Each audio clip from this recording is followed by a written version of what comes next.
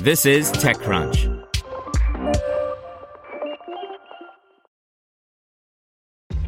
This episode is brought to you by ShipStation.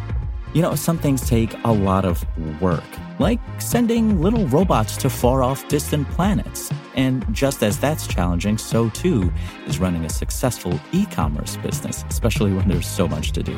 So I want to introduce you all to ShipStation.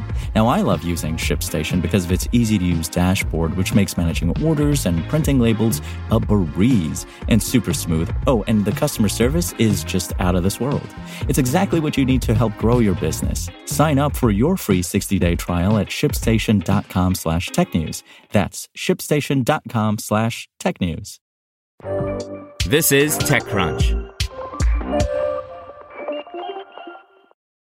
Samsung brings Amazon Luna games to its smart TVs and monitors, by Ivan Mehta. Samsung announced Wednesday that it's bringing more than 250 games to the Samsung Gaming Hub through the Amazon Luna streaming-based gaming service. The company is making these titles available on its 2022 Samsung Smart TVs and M-Series smart monitors. The Korean tech giant first announced the Samsung Gaming Hub at the Consumer Electronics Show, CES, earlier this year and began rolling it out to its 2022 smart TVs and smart monitors from June 30th. The Tizen-powered software already has games available from services like Xbox, NVIDIA GeForce Now, Google Stadia, and Utomic. With the addition of Amazon Luna, users now have access to more than 1,000 game titles. The Gaming Hub also offers players to connect their YouTube, Spotify, and Twitch accounts to access media during gameplay. Beginning today, Luna users can also link their profiles to the Samsung Gaming Hub and continue to play on Samsung's 2022 television models. Using the Samsung Gaming Hub's controller pass-through technology, gamers can choose to play their Amazon Luna titles with a Luna controller or with any other supported Bluetooth controller, Samsung said in a press release. If you don't have a Bluetooth controller, you can play games with your smartphone, too.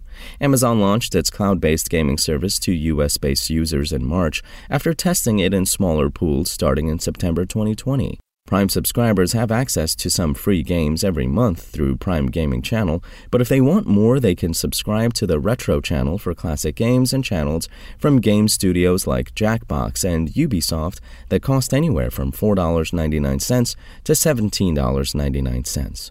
Luna services are not limited to your TV, so you can also play these games on your phone, tablet, PC, or Mac as well.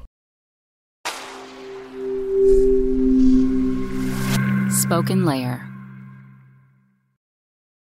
Want to learn how you can make smarter decisions with your money? Well, I've got the podcast for you.